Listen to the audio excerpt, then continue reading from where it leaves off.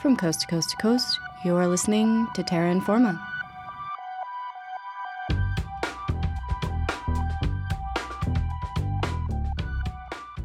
Hello, and welcome to the show. I'm Charlotte Thomason, and I'll be your host for the next half hour of environmental radio. I would like to begin this episode by acknowledging that Terra Informa is a production of CJSR 88.5 FM, a campus and community recording studio located in Edmonton, Alberta. We are situated here on Treaty 6, the historic and present territory of Cree, Métis, Blackfoot, Dene, and many other First Peoples that live and gather here. We ask you to consider your connection to this land and how you are challenging the colonial systems of oppression in place as part of your treaty obligations. We all have a role to play in the relationship that is treaty. This episode is part one of a two-part mini-series on youth in the climate crisis.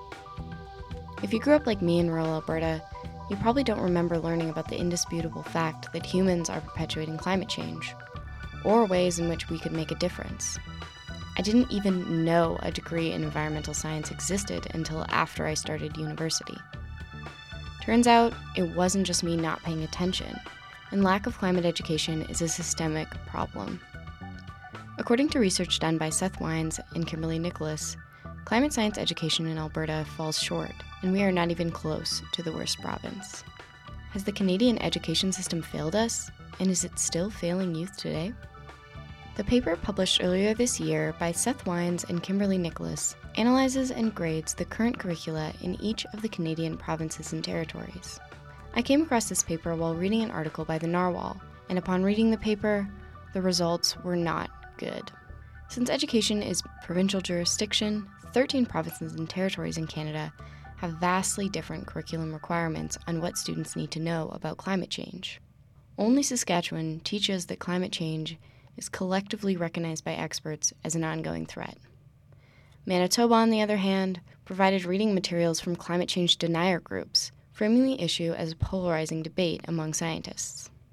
Most curricula actually encouraged a debate about the science of climate change, despite the fact that climate change is not debatable. All of the 928 peer-reviewed papers the authors looked at all agreed that anthropogenic sources are the main drivers of climate change. Here in Alberta, climate science is only taught in non-mandatory courses, and there is no focus on how we can mitigate climate change.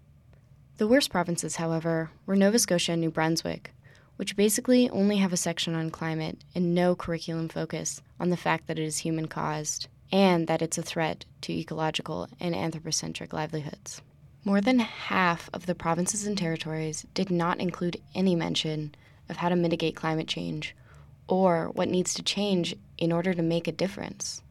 To me, this sounds like a failure of the education system in Canada. We are now going to hear Sonik Patel and Elizabeth Dowdell reflect on their own personal schooling experiences and discuss their opinions on gaps in the state of climate education in Canada.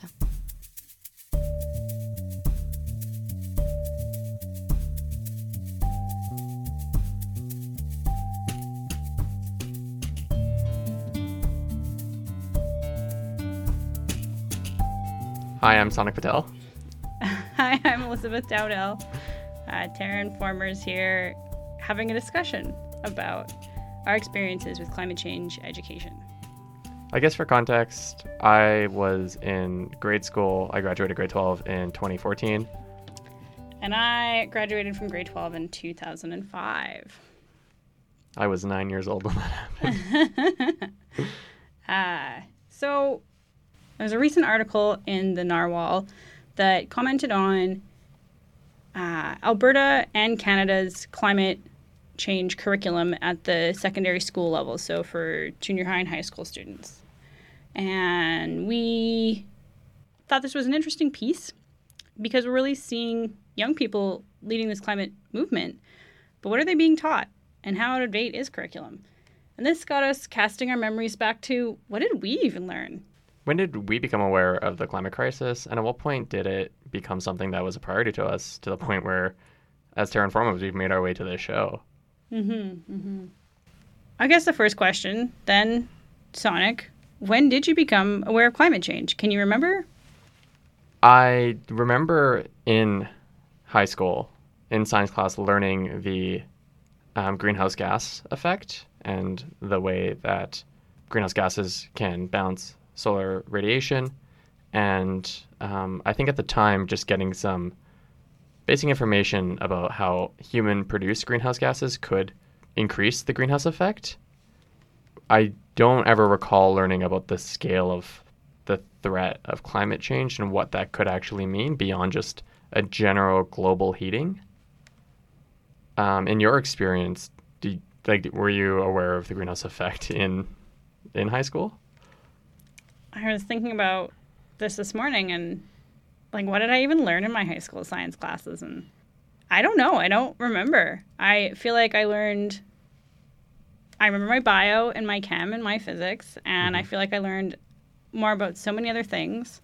I remember more about the digestive system and dissecting small animals than I do about ever learning about climate and biology, obviously.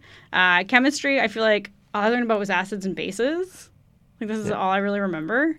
And physics was all, okay, I distinctly remember this blue workbook solving equations for cathode and anode rays for an old TV and thinking, wow, this was probably a really cool workbook in 1970, but this is not exciting technology anymore.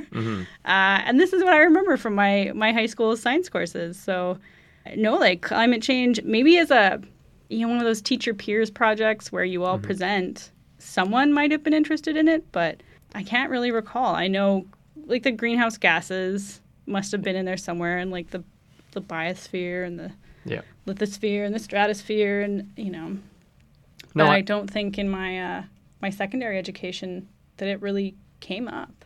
I distinctly remember in grade 10, our science class, having 4 units, each of the 3 core sciences: chemistry, physics, and biology, and then climate was the last one.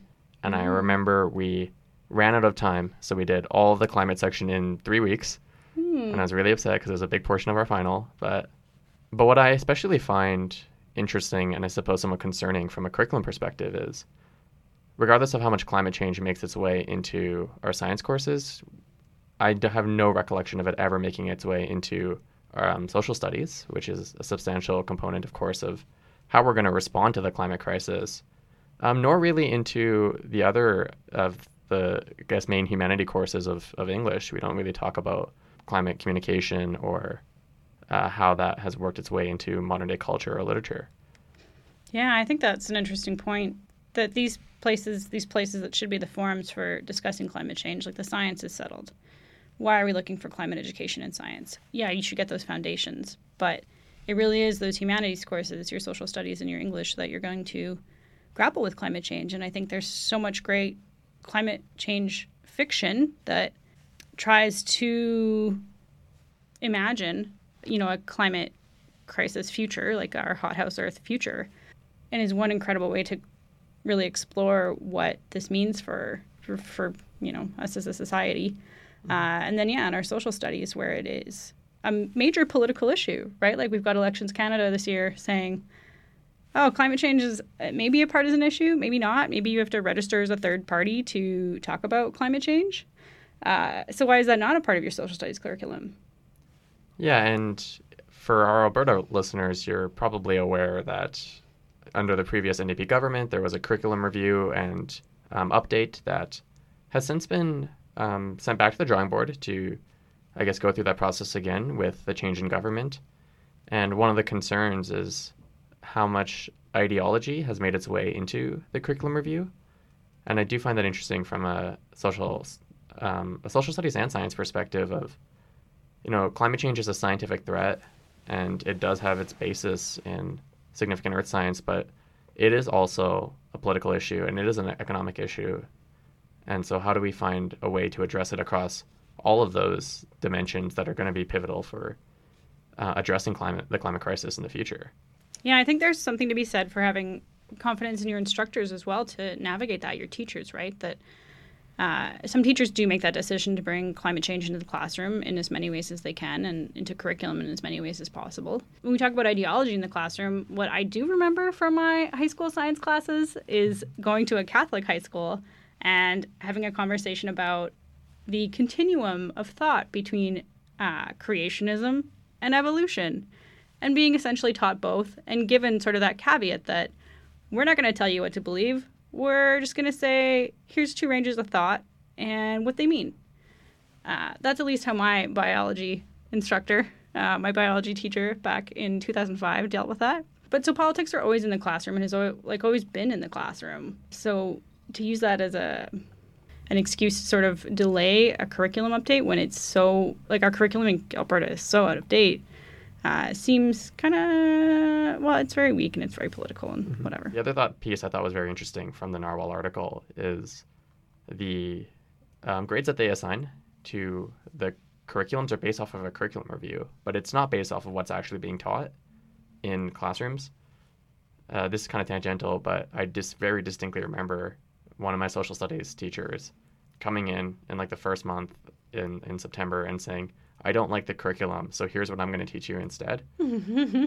So I also think we need to be aware of, what we institute as a top-down level policy in terms of curriculum, and also how that actually filters its way into the class and how our teachers are teaching this concept.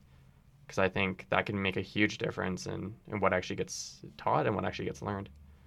Like, there's a lot of freedom. Like, you can't control that. You can't control the thousands and thousands and thousands of teachers in every classroom. While you can provide guidelines, like, you really can't control that sort of human behavior. Yeah, I think there needs to be a greater focus on bringing those, like, teachers to that conversation and having them be engaged with, how do they want to talk about this issue and what do they think is important to learn? We can't dissociate teachers from their own individual biases, and of course that'll happen and that'll come through. And I think you and I and probably everyone else who's been through school has seen pretty substantial examples of teacher biases making their way into what we learn. I know a lot about Louis Riel and the Red River Rebellion, and I know a lot about the French Revolution because those were some passions of my previous instructors.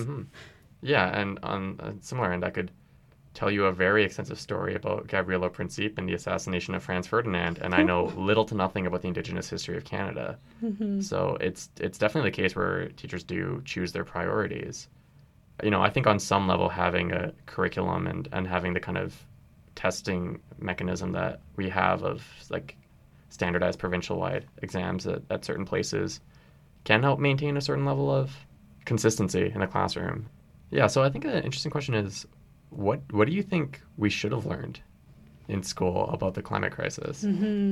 Like, what do you not know about climate change? And as, two people who are engaged in environmentalism and who are part of climate change action and have been, doing our own sort of research and investigation for a number of years, what are we still missing? And the answer was kind of a lot. Yeah, so a lot of my undergraduate degree has been focused around issues of sustainability, both in earth science and in not earth sciences, space sciences. So from a scientific perspective, I wish there were, I did learn about the greenhouse effect, but I wish there was more talk about what kind of work the IPCC had done to establish this idea that the climate crisis is occurring. And I wish we had talked more about, what that large-scale carbon cycle is, what these interglacial periods are, and, how we've been using carbon isotopes and C14 and C13 concentrations to try and prove that it is from anthropogenic sources. How we've talked about, how the interglacial periods have occurred and things like orbitals that, establish both the mechanism for natural climate change, but it can also provide a substantial amount of evidence for anthropogenic climate change. I think some people would consider this to be a political issue and a warping of facts, but I think scientists would have a hard time disproving what has been published in those IPCC reports. And I wouldn't consider really that information to be particularly political. I think that is all fairly established science. And I think that would go a long way towards addressing one of the largest concerns about dealing with the climate crisis, which is that, is it a natural process or has it been affected by humans? And I think in a lot of debates I've seen and participated in, a lot of that comes from a lack of understanding of what kind of science has gone into establishing what we know about the climate crisis. So I'd love to see greater incorporation of those concepts into our science classes. Yeah, so I would agree completely that some of those bigger geological processes and that longer term history, having a good even beginner or amateur grasp on it is something that I think a lot of people are missing, and I would completely agree. Yeah. And like I definitely think it is important to call out our limitations and to acknowledge, our ice cores only go back this far, or, we don't actually know what caused this period of change in the past. It could have been this feedback loop, or it could have been this different one. That ambiguity is definitely fair, and like I think in any scientific concept you're going to find some level of uncertainty, but I think that shouldn't prevent us from presenting that information and just mentioning, like, these are the limitations and these are the things that we don't know, and this is how it could affect what we understand about the climate crisis and what we predict for it. But I still think providing that information is crucial, and is something I really wish I didn't have to go to university and take earth science courses that were outside of my program to learn about. I do think in high school, the way we talk about science is very based in positivism, or this idea that there is a fully structured reality out there, and the purpose of science is to find that one singular reality and understand it. Yeah, that universal truth that we can reveal if we test it enough. So I feel like I've spent a lot of times doing labs where I know how much titrant is supposed to cause a reaction, and the purpose of the lab is to do the experiment and get that correct amount. I think it's been highly focused on getting the correct result rather than establishing a rigorous methodology. And I think coming to post-secondary has been a real reversal of those two systems, and it's been about how do you study something effectively regardless of what your results are and whether they confirm or deny a hypothesis. I also think that leads in really well to the kind of social side of the climate crisis. We've talked about how it's very, very difficult to provide generalized laws or explanations through science, and I think nowhere is that more true than the field of sociology, with both Elizabeth and I are part of and doing our masters in. So much of our social structure is contextual, and it's very difficult to apply rules generally across the human race, because so much of what we do is social and culturally constructed. And so I guess what I'd like to see from a climate change perspective in our social sciences and social studies is, I guess, acknowledging some of the challenges that are going to come with dealing with that kind of crisis, and talking about, concerns about things like free ridership or collective action that, for me, I really learned about in my economics courses, but I think has a greater place at a high school level. I think economics in general deserves a bigger place in high school, but yeah, talking about what are some of the social constraints with dealing with this ultimate, like, global threat, and what are some of the effective ways to try and encourage that kind of collective action, and what case studies from the past can we take a look at where we've done, obviously not the same thing, but kind of similar things.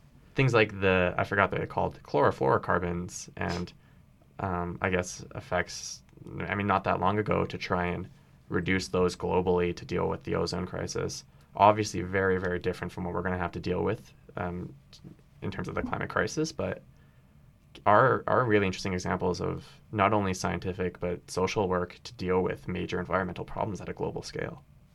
Yeah, so I'm going to completely agree with the importance of digging deeper into some of the environmental policy in social studies and in, say, English classes. Maybe some of our stories, right? Some of our young adult fiction are our different sort of stories that we're telling young people, and how they may be relevant or related to the climate crisis. And I think this is deeply important because, I think young people are looking for it too. So while we might be in our post-secondary studies, kids in junior high and high school and younger are hearing about climate change. It's on the news every day now, even if it wasn't when we were in high school. And they have questions, and this is something that I find really critically missing in most contexts. And so I had an opportunity to do some research with young people and ask them about this experience, and almost all of them remembered hearing about climate change, and it started outside of school. It was something they heard about in their home, and these are young people. These are all teenagers. These are all kids, right? And they're hearing about these things, but they're not getting any education on it, right? It's not until that one elective class, maybe in high school with that one engaged instructor. And there's a lot of fear and a lot of like stress and anxiety that come with getting these kind of terrifying pronouncements daily and not being taught about it and not being engaged in it. And I think that's a real shame because like students need that experience. Mm-hmm. They need that knowledge, right? They need to know how to live within and sort of cope and explore their reality, and it changes regularly. What are the current events? What are the contexts in which students are learning, in which people are going through this sort of education? The standardized, public education are relevant to what they're learning and to how they see the world and how they shape it for themselves. So it is this like complete disservice to not engage with more of those geopolitical or those social or those human sort of sides of climate change in the classroom. Mm-hmm. Yeah, I find that very interesting, especially because I feel like I had a very poor understanding of current events when I was in grade school. Mm-hmm. I felt like I was fairly knowledgeable about things that had happened 100, 200 years ago, and I don't think it's that's bad. I think it is important to know the history of our societies and civilizations, but I do wish there was more connections into what we were dealing with today, and I wish I had a chance to be more informed about those topics. I remember being in high school throughout dealing with the ramifications of the housing market collapse in December of 2007 and throughout 2008 in the United States, and that kind of snowballing itself into things like Occupy Wall Street when I was in high school, and having that really shape, I guess, why I was interested in economics and why I was interested in those topics, because they were so prevalent in the media. And so I think it's very interesting that you bring up that the media is inundated with climate crisis stories these days, and is that shaping the current generation of youth to be more engaged in those issues? And is the education system failing to kind of satiate that demand that that's going to generate? And, I don't think everyone going through high school is going to become passionately engaged in climate action, but I think is one of the reasons for that because they don't know enough about it. And of those that are, is the education system failing to meet what they want? Sort of the key tension in education from what I have sort of gleaned, or I guess my perspective and what I sort of hear at the post-secondary and at the secondary level, which is, are you learning these things like math and biology or physics or whatever because it's going to make you a good worker, or are you learning it because it's going to make you a good citizen? So is it for your personal economic benefit, or is it because you're part of a society and you'll need to contribute and be a member of it? And I think that, climate change is an incredible example of where you can explore that, right? Or should you be learning about climate change because you might have a sweet green career out of it? Quite possibly. Does it challenge other existing economic structures or, industries? Sure. But that's not the only part of the puzzle. There's also this very real side of how do you be a good citizen and a good member of your society if some of your structures there are also collapsing or being challenged by climate change. I think there's a lot of merit to just learning things for the sake of knowing them, and they'll find a place to be relevant in your life when that happens. But yeah, that does kind of lead into like the third thing that I wish we focused, or I wish I knew and I learned when I was in high school, and that's the impacts of the climate crisis and what that means for the province of Alberta, the nation of Canada, and for the global society as a whole. And not only from a natural perspective of, what happens if sea ice entirely melts and doesn't accumulate, and what happens if we lose our thermohaline circulation systems and whatnot, and how that'll affect biodiversity. But The mechanics of the planet. Yeah, exactly. Yeah. Which I did learn a bit about, but not in the context of climate crisis until I came to university, and more courses here are focused on that. And also, like, what's going to happen to our social structure when there are millions of climate refugees that need to be addressed around the world? What's going to happen when all of our most expensive real estate development that we built along the coast is now incredibly endangered? So those social ramifications as well. And so I think those impacts are also that kind of crucial piece, because we can teach students everything about what climate change is and why it's happening. But I think until we build that bridge between here is the global threat to here is how it affects you and how it affects us, that's the moment where it becomes relevant to deal with. Speaking back to the importance of our social studies and our English, how do you understand other people? Well, you're told to read books and read fiction and read novels to get in the head of someone else, to have empathy for them, to have understanding, or to have even the ability to consider someone else's lived experience. That's important to climate change. In our social studies, we're taught to think about other geo and political contexts. That's important to climate change. Those are the places where answers to what do we do when the weather and the climate become radically different from what we've ever known and have ever been able to predict. It's going to be people who respond to that. Yeah. Knowing who people are, knowing who your fellow people are, not just locally but globally, is incredibly important, I think. I can understand where people are coming from when they talk about concerns with introducing climate change further into the curriculum. But I think what we need to remember is that knowledge itself isn't political, but often becomes politicized. And I think there's a lot of benefits to introducing that knowledge and giving people the information they require to be engaged in their society that's dealing with an issue like this. So this has been Sonik Patel. And Elizabeth Dowdell. Thanks for listening. We'll see you next week on Terra Informa. We won't see you, it's a radio show.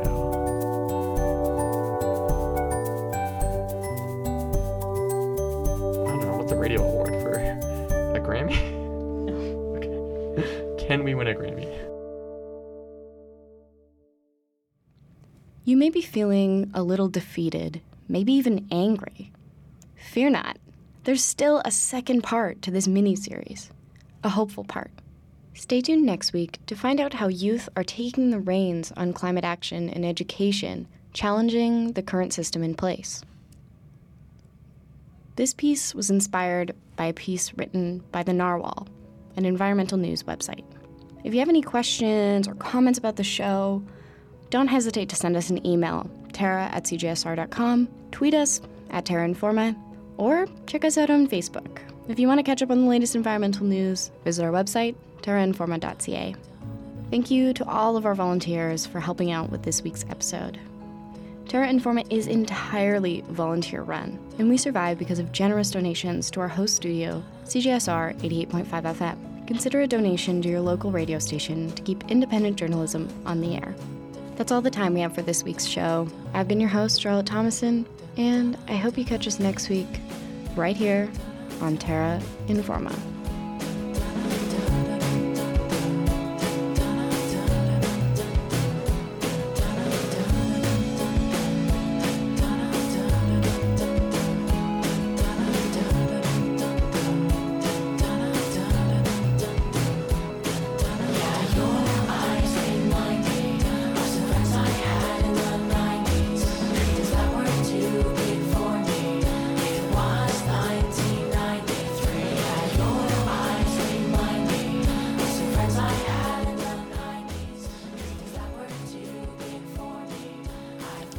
And I graduated from grade 12 in 2005. I was 9 years old when that happened.